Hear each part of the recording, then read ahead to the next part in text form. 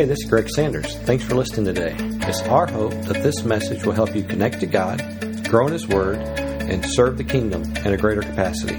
Thanks for listening and enjoy today's message. And so God is doing amazing things. He's doing a lot of these amazing things through you. I just really believe we're in a next level season in our life, and I believe that God has sent us a next level leader to speak to us tonight. So, Pastor Rick, thank you so much for investing in our church and what God is doing.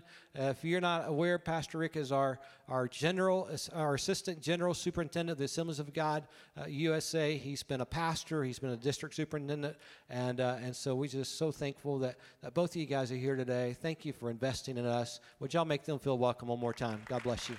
Thank you, brother. God bless you.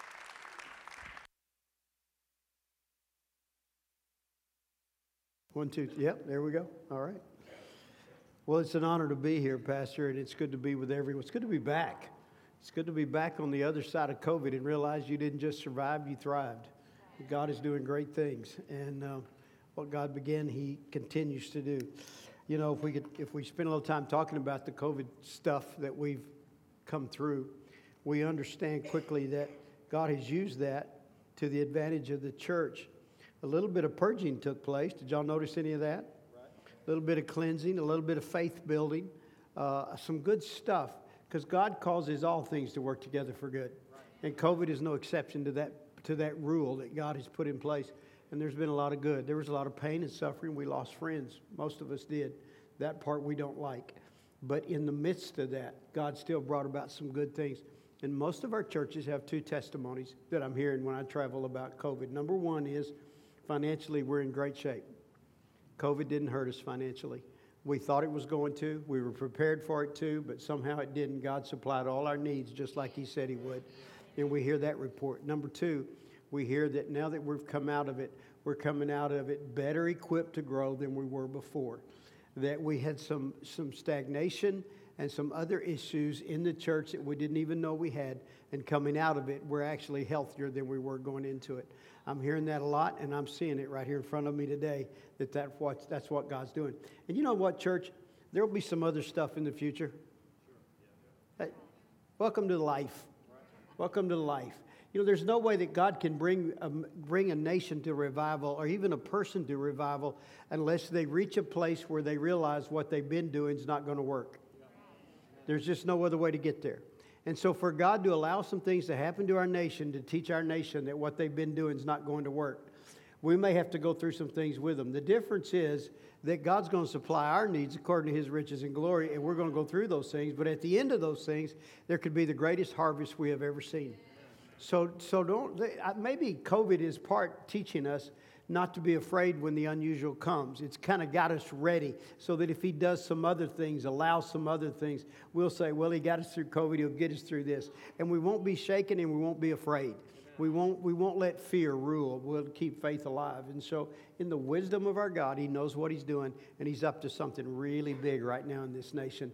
I believe that with all my heart. I'm going to teach in a minute, but remember the story of Elijah when he got up on Mount Carmel. And he called all the prophets of Baal, and then he called all the nation of Israel. Come up here and let's see whose God is God. And they were like, yeah, that's a great idea. Let the God that answers by fire be God. They liked that. But here's what he did. He called the prophets of Baal, and he said, you go first.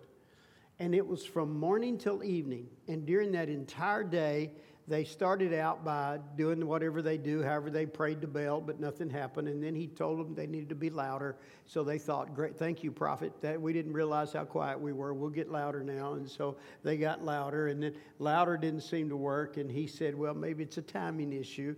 Your God may have had to step out and go to the restroom. He'll be back. And he actually said that. You read it. It's in there. It's pretty funny. And then so they said, you're right. We got to stick with it. Don't give up now. And then he encouraged them again, and they just keep trying harder and harder. And after a while, you look at Elijah and say, whose side are you on? You're doing your best to get them. He said, well, here's the thing I know. I know their God can't answer them, but they don't know their God can't answer them. And they need to know it before my God sends an answer so that they won't think Christianity is an option. They'll know Christianity is the only way to go to heaven. And God's got to do some things in our nation to get them to the end of their foolishness. So don't be surprised when some stuff happens and when things get worse before they get better. And it almost seems like they get more aggressive and more determined. But it's not going to work for them. We all know that. And when they finally reached a point where somebody throws up his hands and said, they were beat up and bloody. They'd cut each other. They'd beat each other. They'd tried all kinds of things. They'd cut themselves. They had done all they could, and they couldn't get an answer. And finally he said, come here and stand by me. And they said, okay, we're tired. And he built the altar, and he said, God, show these people you're God and that I'm your servant. And the fire fell. Just like that. And I'm telling you, church, God's doing two things. He's going to get this nation ready, and he's also getting his church ready. So that we can say, no big fanfare, no big deal. God, you show them you're God, and we're your church. And the fire's going to fall. And we're going to see the greatest harvest we've ever seen. I believe that with all my heart. I believe that with all my heart, that our best days are in front of us. So I think all that COVID stuff's just helping us to get ready to, while some things happen that are uncomfortable for us, we'll know that our God's got this.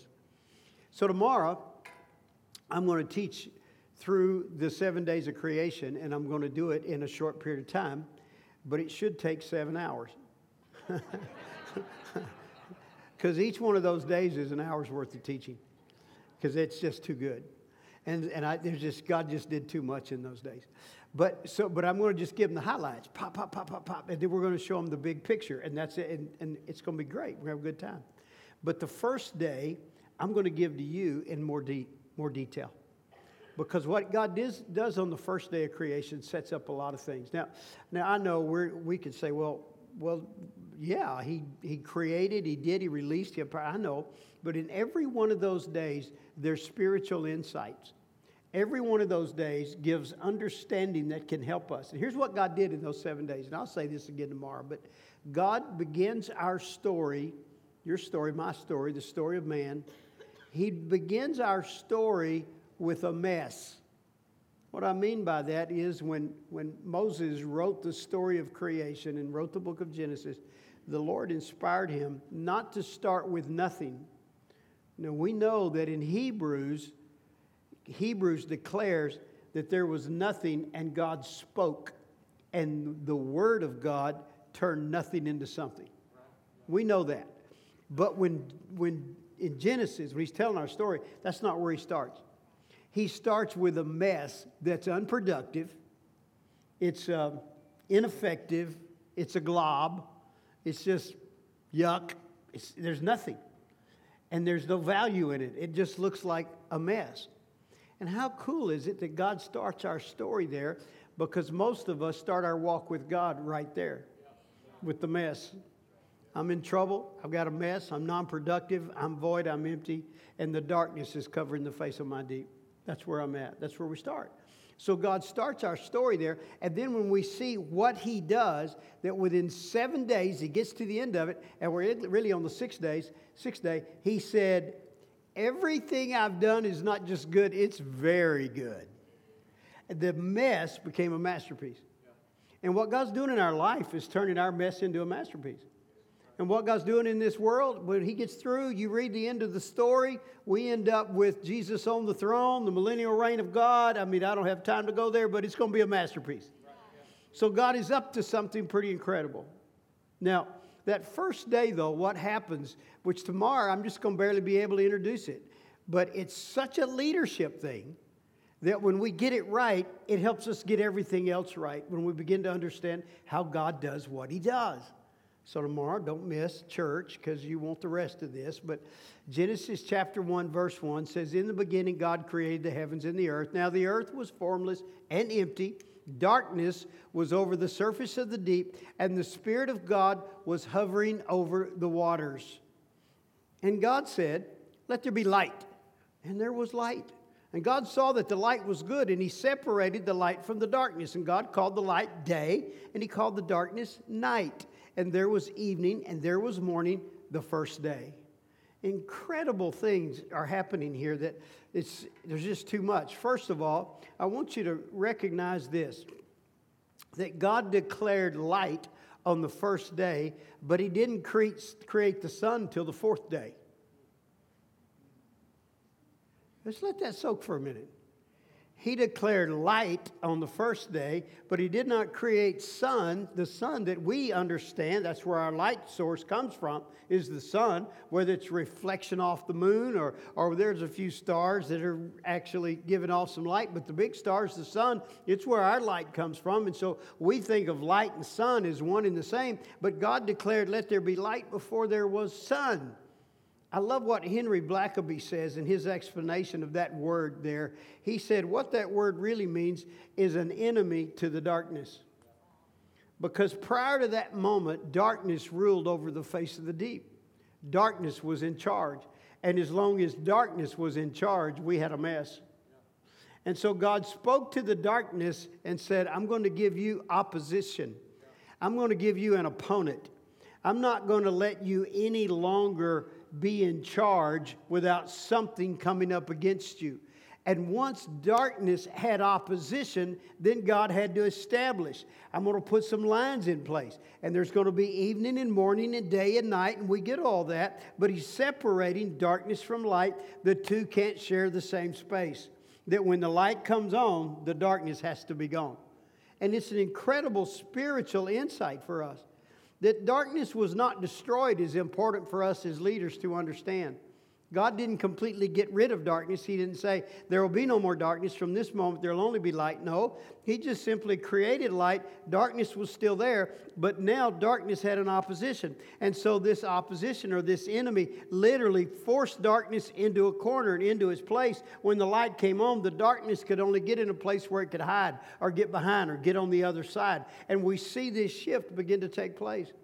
The fact that darkness was not destroyed, and it is still an enemy, is still true to us today. That the darkness, which all through the Scripture, especially when you get into John, and he begins to teach us about Jesus and saying he is the light of the world. And darkness comprehended him not. And there's so much there that I don't even have time to do tonight. But there's this dynamic of dark and light that becomes actually an ongoing process of understanding good and evil, God and devil, sin and righteousness, as the battle takes place for the fullness of the cosmic reality of what God's doing in the world. And so now the devil has an enemy. Now darkness has an enemy. The light has come on. And where the light is, things begin to be one way. And where darkness is, things are another way. And so what we need to do is get light where there's darkness. Are you with me so far? Excuse me. So what happens when the light comes on? Well, a few things happen. One is, once there was light, there was revelation. Prior to light, it was bad, but nobody knew it was bad. It was void and empty and unproductive, but nobody could see that it was void and empty and unproductive. God knew because he was God, but no one else could have known until the light came on. That light brings revelation. It brings insight. It brings truth. It brings vision. Suddenly we can see what we couldn't see. We can know what we couldn't know. We can understand what we couldn't understand before. When the light comes on, everything begins to shift and move to a whole another level. So at first, darkness was everywhere. By the time we get to let me just throw this in there. By the time we get to Revelation 22:4, here's what it says. They will see his face, and his name will be on their foreheads. There will be no more night. Somebody say amen. That's what he could have done that up front, but it's not what he did up front. There will be no more night. They will not need the light of a lamp or the light of the sun. For the Lord God will give them light, and they will reign forever and ever. And so what he begins in that little moment of man, before man is created, let there be an enemy to the darkness. Well, that enemy ends up being the light. And in the end, darkness is completely defeated and light is completely established. You and I are in the middle of that process. It's taking place right now, the spiritual light now. I'm not speaking about the sun's coming and going. No, I'm speaking about the spiritual impact that's going on as the light of God comes into light, into your heart, into my heart, into this church, into this city. As the light comes on, people can see what they couldn't see before. And when darkness reigns, the devil gets away with what he shouldn't be getting away with. It's that simple. And I love Proverbs 29:18 where it says, where there is no vision, the people perish, or they cast off restraints. They make bad decisions. They take wrong turns. But he that keeps the law, now what's the law? It's the Bible. Remember the Bible said, your word is a lamp to my feet and a light, there it is, to my path. The world provides the vision, and it goes on to say, and happy is he. The word provides the vision, and happy is he that has vision. Correct is it is when there's vision, when the church can see, when leaders can see. Where there is no vision, people do all kind of bad things. When the light comes on, happy is he. Good things happen. It's a shift in the dynamic, walking in the light. And the Word of God is the light. We'll talk about that more as we go forward.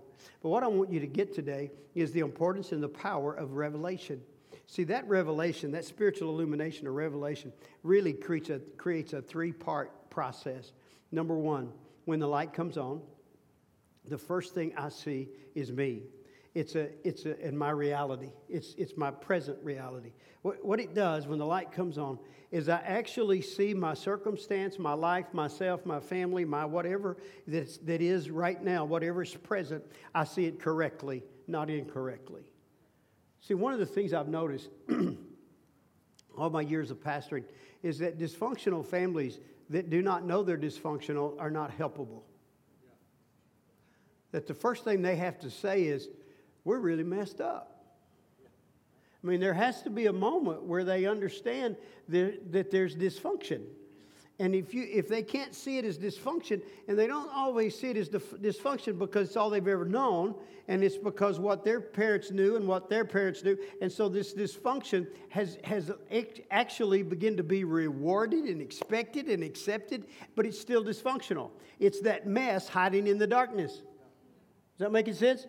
And then the light comes on, and all of a sudden one of the kids comes home and says, we're dysfunctional.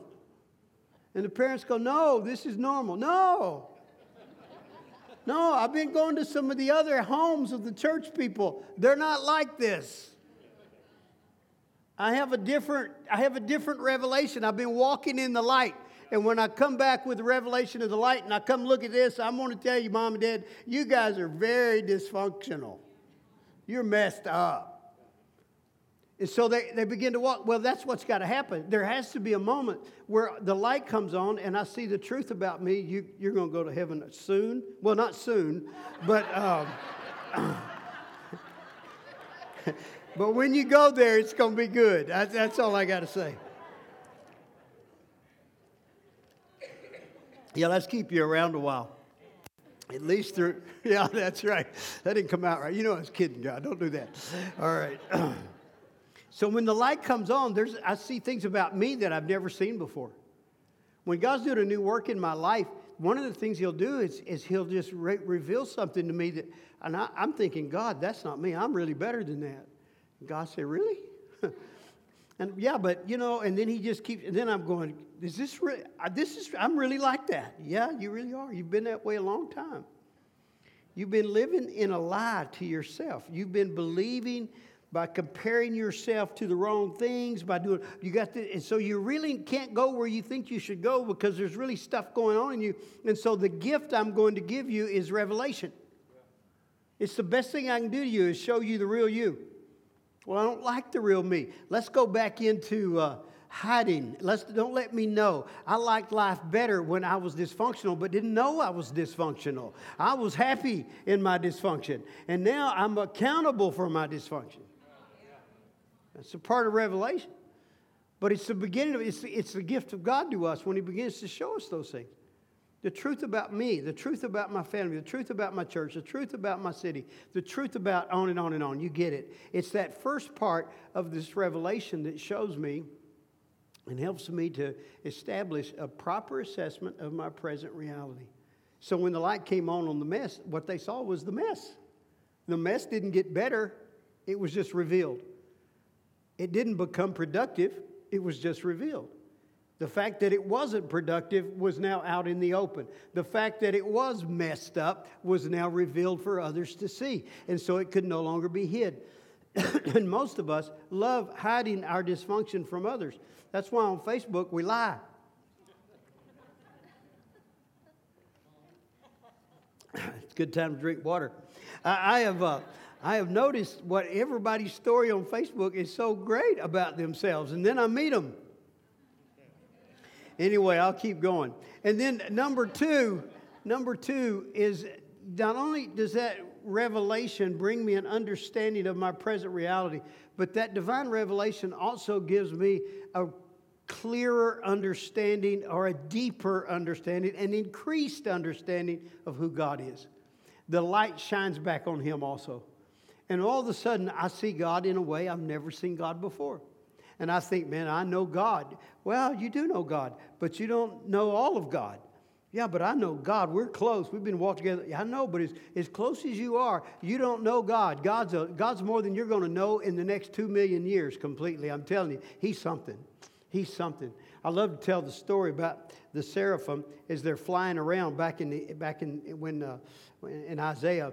In Isaiah chapter 6, he sees the seraphim. He gets into the presence of the Lord. And he sees the seraphim, and one's crying to the other, "Holy, holy is the Lord Almighty."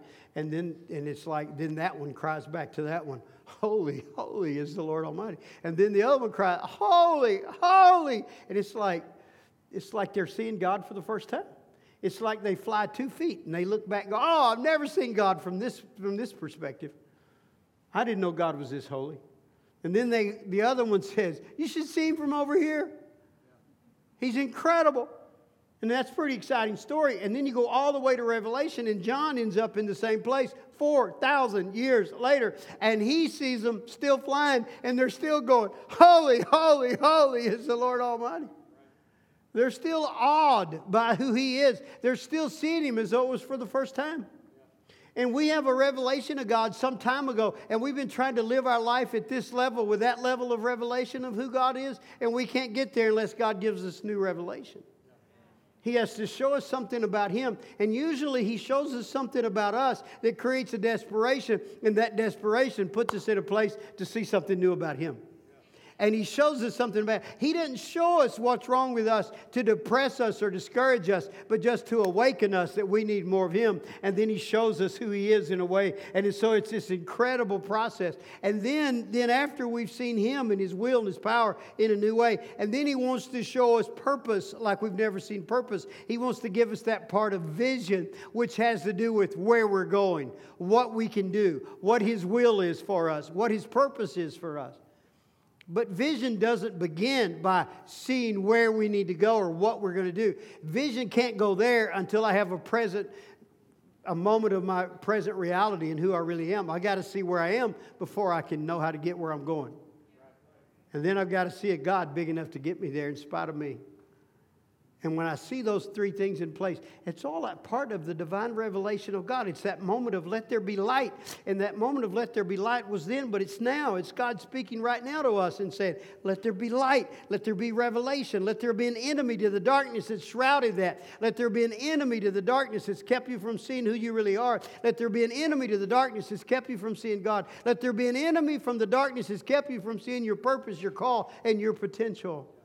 And that enemy gets pushed back by the revelation of God. It's so important for us to grasp this. True vision has to be enabled by a God-given revelation. And there's some different ways. We'll wrap up with that in just a moment. Luke 24:25 said this. They're actually, this is the road to Emmaus. They're walking. This is after the resurrection, but before the ascension. And Jesus joins these guys, and they're walking toward Emmaus, and they're having this walk. And He says, "What are you guys talking about?" And they say, "Oh, don't you know what's going on? Hadn't you heard about the death of Jesus Christ, the God who worked all the miracles? And now some are saying that He's risen from the dead. Some are saying they've seen Him alive." And He said, "Well, yeah." And so then it said, look at this. Then He opened their minds so they could understand the Scripture. He opened their minds. What does that tell me? This is the same guys Jesus had been with, and He had been telling them and telling them and telling them and telling them and telling them, but they couldn't see it. And then on this day, the timing was right, the moment was right. He opens their mind, and now when He tells them the story from Genesis all the way through, He shows Himself in all that Old Testament. By the time He gets there, they're going, wow, our hearts are burning within us. It's that divine moment of God opening their mind. It's that moment of divine revelation. Psalms 119:18 says, "Open my eyes that I might see the wonderful things in your law." That needs to be our prayer, amen? There's so much more. We've been shrouded in darkness. What if we could see? Ephesians 1:18, Paul's praying for the Ephesians. He said, I pray also that the eyes of your heart may be enlightened, that you can see. Oh, that's a powerful passage. I'm going to do it now. It's not in the notes because I wasn't going to take this much time, but I'm going to do this anyway. If you read that full passage, he says, I pray that the eyes of your heart may be enlightened. And then he said, so that you may. And then he gives us some things. Number one, he said, so that you may know the hope of your calling. Wow. So he starts on the vision end. He starts on that purpose. He said, I want you to know what God's hoping you'll do. God has a purpose for your life. I want you to see that purpose and know that purpose. I want divine revelation to come to you that you know you're not just living. You have an assignment. You have a purpose. You have reason. I want you to know that. And then he says, and I want you to know the riches of God who has called you. Now, why do you want to know the riches? I'll tell you why you want to know the riches. You want to know that whatever God's called you to do, He can afford to pay for. That'll preach all day long. He said, you're acting like a bunch of poor people and paupers. Like, don't you know who your daddy is? Your daddy's the God of God and the King of kings. Begin to think outside of your little inability. Begin to see your God as a mighty God. You need your eyes open. Let the light shine on that. Look into the fullness of God and see all that gold and all that silver. Don't you know that He said all the money is mine? Don't you know He said all the cows are mine and all the hills under them are mine? Don't you know that God said the earth is mine and the fullness thereof? You think God's got a problem? When He calls you to do something, don't disqualify yourself because you can't afford it, because your God can't afford it. And then he said, and He's strong enough to do it, that you might know His mighty strength, which He exerted when. And then he tells the story. He tells the story of Jesus going into the pit of hell at the time of the cross and His death. And that in the grip of the death angel and the demonic evil dark, that God reaches down, he said, and gets a hold of him and pulls him up past principalities, powers of the air, and spiritual wickedness. Through every work the devil could do, every effort he could give, nothing could stop him. And he brings him all the way up. And Paul's on a roll by now. He's writing this, and there's an anointing on him. He said he pulls him all the way up. And he didn't just put him on the earth. He seated him at his right hand in glory. Now, if he can take Jesus out of that and take him all the way into heaven, don't you think he can take you where you are and pull you up into where you need to be? Wow.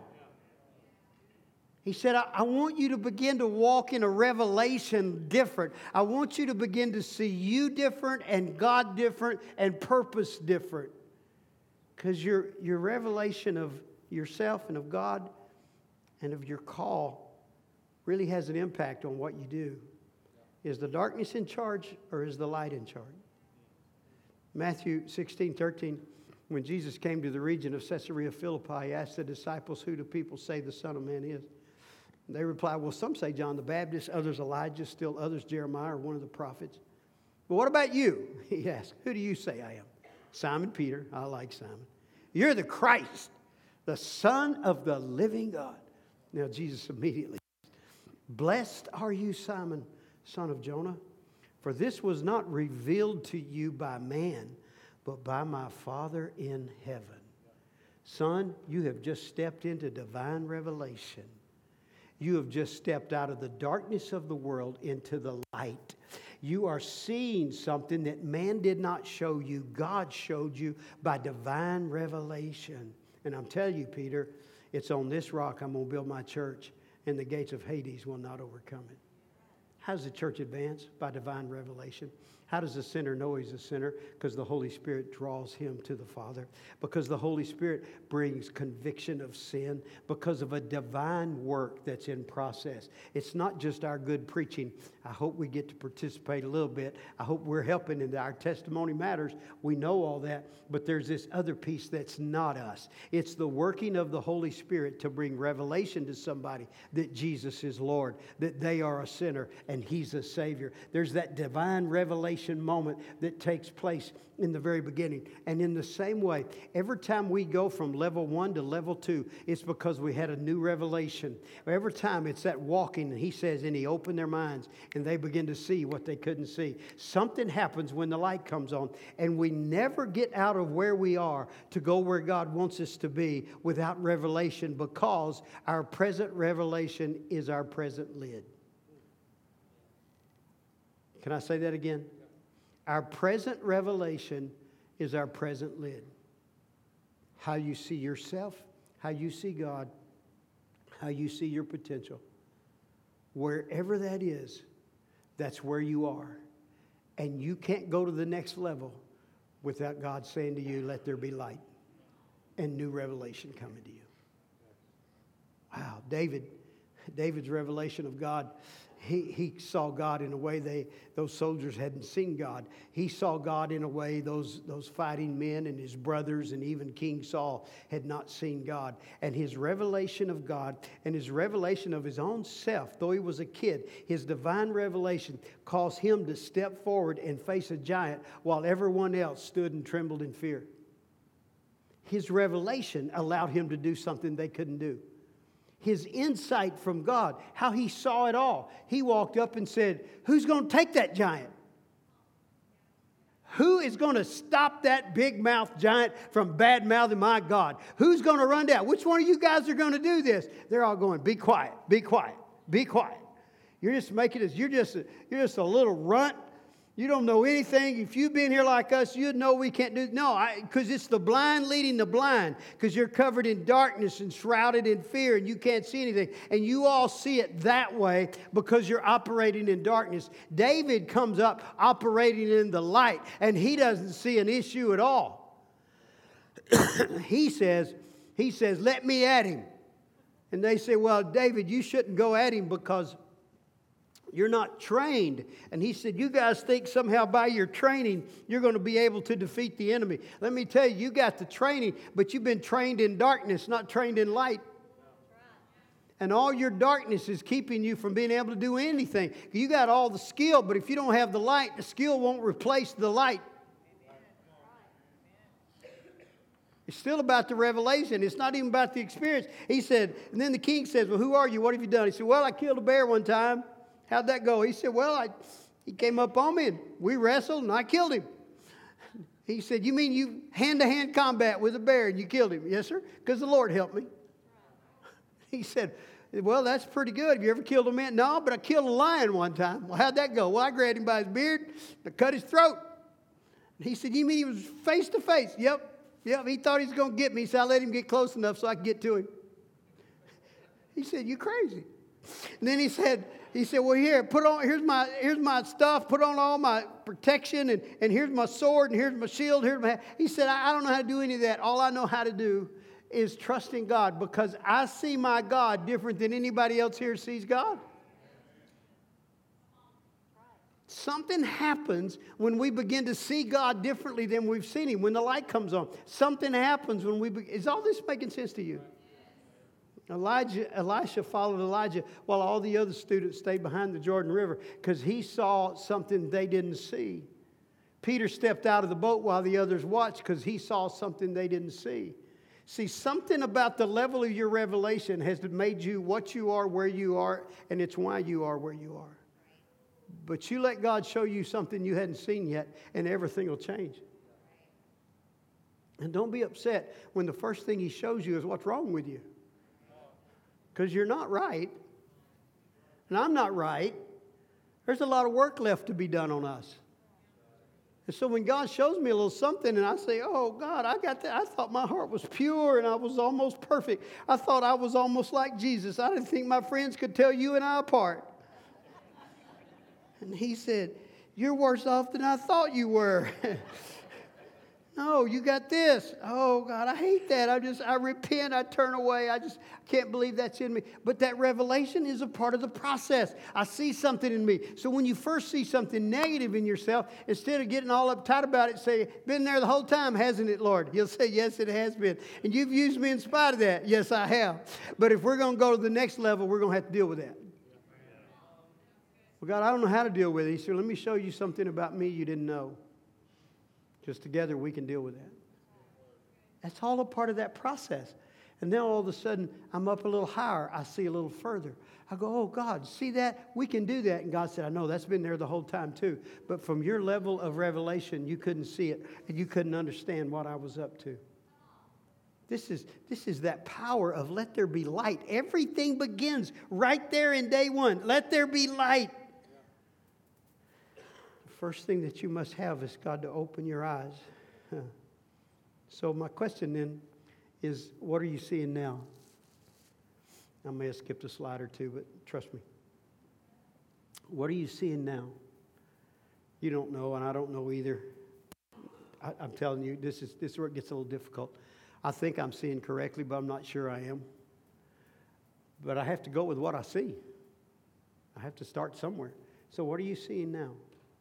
How do you see your life? How do you see your value before God? How do you see God? And you've got to say, God, this is what I see.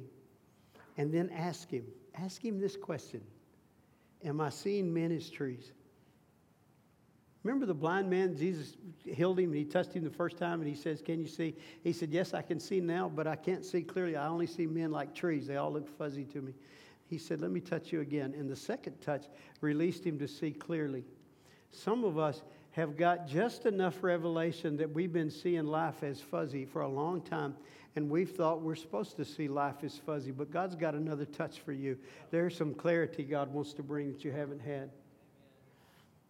My little grandson, he's been going to school for a while. He's in the 4th grade. Well, last year, he just finally had to say, I'm having a hard time seeing from back here, so they moved him up, and so they did an eye test, and they put glasses on him, and he's like, well, look at the world. I didn't know all that stuff was here. What a great moment for me. This is exciting. The thing is, he had been that way so long, he just thought that's what things really looked like. He needed that. But some of us have been seeing things this way so long, we think that's what it's like.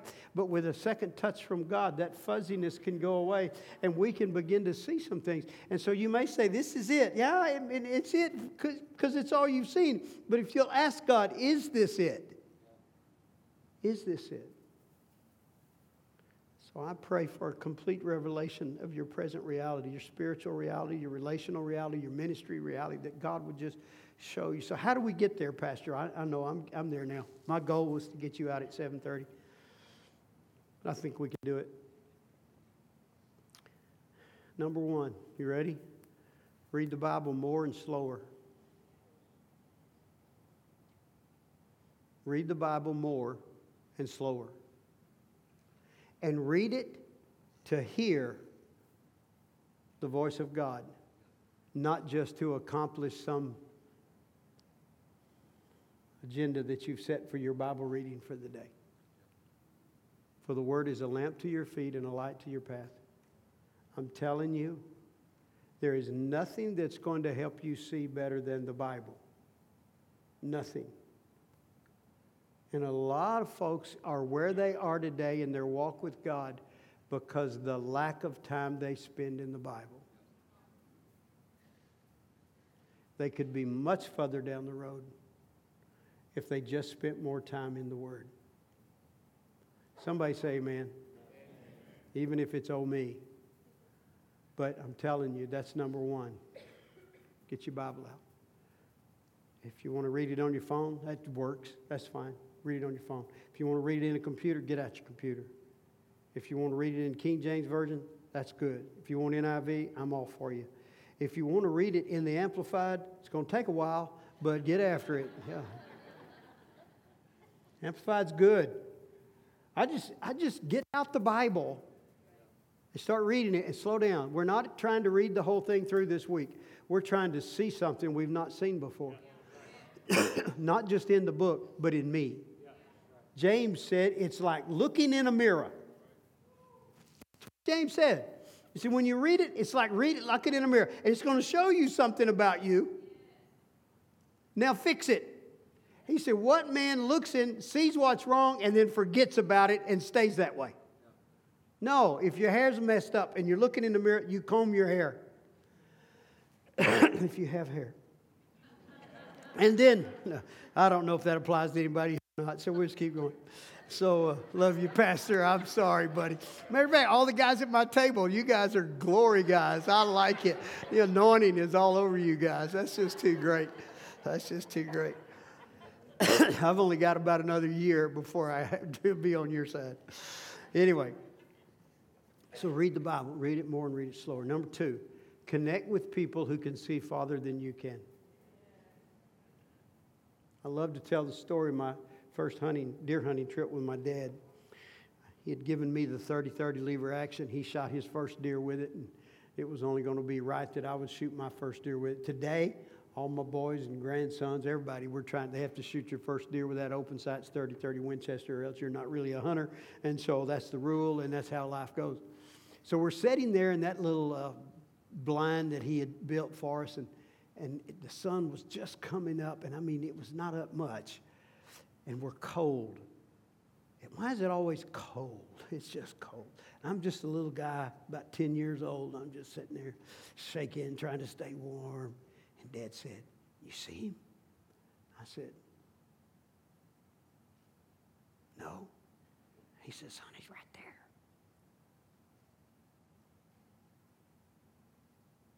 "I don't see him." "Are you blind?" "No." "He's right there." "I don't see him." "He's got a rack on him. He's the animal with the horns. You can't see him?" I'm going, "Dad, I don't see him." So he takes the gun. Because, deer are designed to not be seen. I mean, that's how God fixed this thing. And so he takes the gun and he lays it up and he said, "Look right down the sights." And when I do, well, there he is. I see him. Now I'm shaking. Yeah, I see him. But he knew how to see him. I didn't know how to see him. Does that make sense? He was an old experienced seer. And he could see some stuff that I overlooked because I didn't have his experience. And he had to teach me how to look through the leaves and how to see. I had to learn that. And I had to learn it from somebody who already knew it. Is this starting to make sense to you? And by the way, I got him, just so you don't want to know the end of that story. But here's the deal. Here's the deal. There are people in this room that can already see further than some of you can. Spend some time with them. Spend some time talking to people that see what you haven't seen. They may even see some stuff in you haven't seen in you, both good and bad. They may have seen some things in God you haven't seen in God. Hang around with them, because it's not just for what they see, so that you learn how to see. They say, what did you see when you read that scripture? Well, I saw this and this. Well, when I read it, I saw this. And they go into a 14-hour sermon on everything wrapped up in that little scripture. You're going, "You saw all of that? All I saw was this." You saw, how do you do that? I'll tell you how you do it, by reading often and slow. Taking the time. Because the level of your revelation is the level of your lid. And if we don't move the revelation up. So that's 2 of the ways that you can do it. But it's time in the Bible. Time with people that can see further than you can. Number 3, stop hanging around with people that can't see.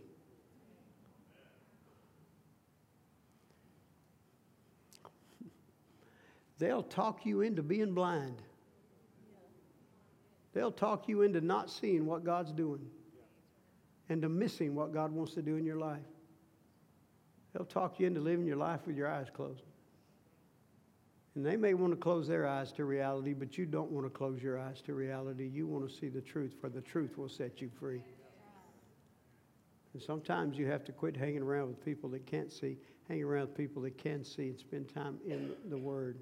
One of the greatest stories, and this is my wrap-up this afternoon. One of the greatest stories, I think, in the Bible that illustrates this is the story of Nehemiah. Now look at this. The city of Jerusalem is in a mess, kind of like our story.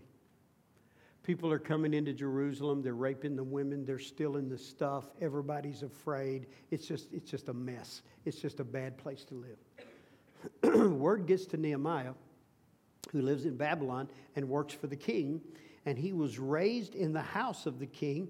And I mean, as a little boy, that's where he is, and he ends up being the cupbearer to the king. And so he grows up in this functional, well-designed, controlled environment. He is trained, taught, sees things completely different than these people that live in Jerusalem see things.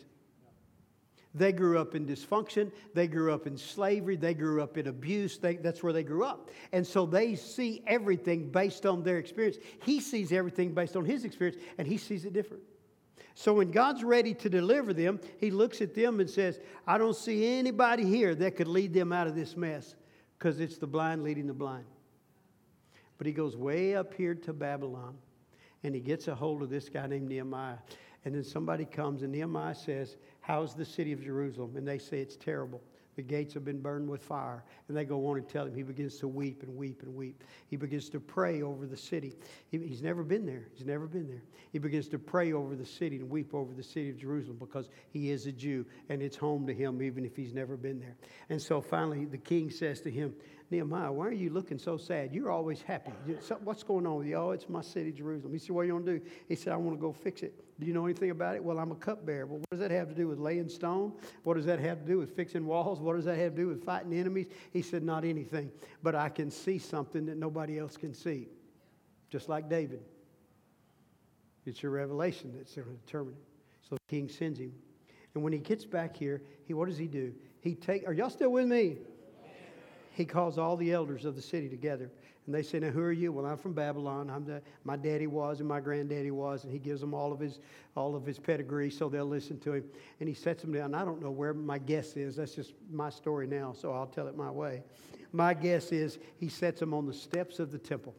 Because Ezra had already built the temple. The temple was restored, the first part of it. And so he sets them on the steps of the temple. And he said, listen, church. He said, listen, church. You've built the temple. But the goal of God was never just to build a church. It's to take the city. By the way, that's for you too. The goal is never just to build a church. It's to take the city. And he said, and your city is in ruin. And they said, what? He said, no, I'm telling you, I've lived in a city that's not in ruin. I've lived in a city that functions well. I've lived in a city that protects its people. I've lived in a city where there's an economy that functions. I've lived in a good city. And this isn't it. My perspective is different than yours. That's that guy that can see coming back in. He said, let me show you. And so he takes 3 days to walk them through their city and show them their city. By the time they get back to the temple, they're weeping and crying. We didn't know it was this bad. Because he'd say, you see this? You see this? If this wall were fixed, if this wall were fixed, if this was fixed, what if we did this? And they got so fired up because for the first time they saw their city, number one, in its present reality. They wept for a while. They wept over their present reality, and they haven't wept over it a long time. Number two, he said to them, I have letters from the king. And the king said, and so he starts reading all the letters. He's going to give us support in the military support. He's going to give us financial support. He's going to give us support with laws and decrees that's going to empower us. I got all that right here. And you know what that is to us? That's our Bible. That's our Bible. That's God saying, I've shown you the truth, but now what does my Bible say? What is my promises? What have I said? Who's God? So he showed them God. They had a fresh revelation of God's provision for them. And then he said, no, let's go do something about it. And you know the rest of the story. In 52 days, they got so fired up that they completely rebuilt all the walls around that city.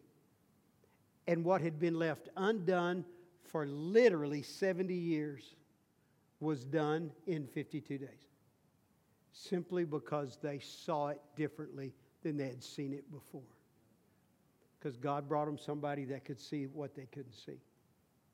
Powerful story. And it's that same way with us. As good as it is for you, what if God showed you just something else? What if he gave you another fresh revelation? What if he opened your mind? What if he looked at you and said, let there be light? And that darkness that's still present began to flee in terror from the opposition of the light of God. And you begin to see more than you've ever seen. As leaders, it's the key. As leaders, you're Nehemiah. you're the one to show the church the light. You're the one to show them what you've already seen. As leaders, you're going to show them the things in the Bible you've seen. You're going to show them the things about the city they haven't seen. You're going to show them what you've seen. And every time you you walk in revelation, like Nehemiah, you share that revelation, and the whole church begins to walk in new revelation. And from revelation to revelation, we go up and up and up. And the lid just keeps getting knocked off. And darkness just keeps getting pushed back and defeated. And when darkness cannot reign, then there cannot be defeat. Because darkness does a lot of stuff happens in the dark, but it doesn't happen when the light comes on. Devils are like roaches. Turn the lights on, they'll leave the room every time. That's just the power and the work of God in our life. That's day one. I'm going to do the other days tomorrow, and I'm going to do them not like that. I don't have that much time tomorrow. But it's so important as leaders you get day one really well. Because that's the first thing God shows us in the Bible. It's how He begins our story. And it's how your story began too. There was a day when God said to you, let there be light. And you saw Him. And you believed Him. You may have been 5 years old. You may have been 55 years old. But somewhere you came to the reality, Jesus is Lord. The light came on. And with every new light and new revelation, you go to a new level. Father, I thank You for the opportunity to be with You tonight. These are incredible people. Incredible people. This powerful church. For these are Your people. They're holy people. They've been saved. They've put their faith in You and their belief in You. They trust in You. And yet I know they're like me. I know they're living at the level of revelation that they have, and You could easily give them another level of revelation. And with that, this whole church could go to a new level and take this city the way Nehemiah took his city. Lord, in 52 days, You could take this city if we had the revelation to walk in and the understanding. I pray in Jesus' name that You would look over this incredible house filled with leaders and say, let there be light. Let there be revelation. Let there be new insight. Let there be new understanding.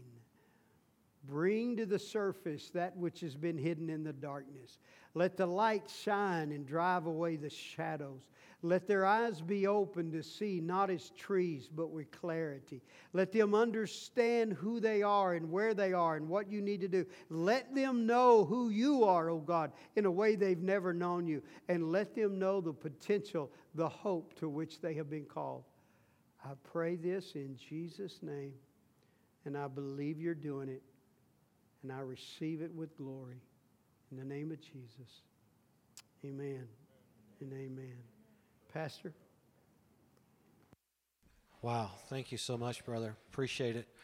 Man, good stuff. And before someone asks me, just show him your appreciation. Hello, this is Greg Sanders, pastor of the Assembly here in Cabot. I want to say thanks for listening today. If you are ever in the Cabot area, we'd love to have you join us for a service. For service times, check out our webpage at theassemblycabot.com. Thanks again for listening. We hope you have a great day, and God bless.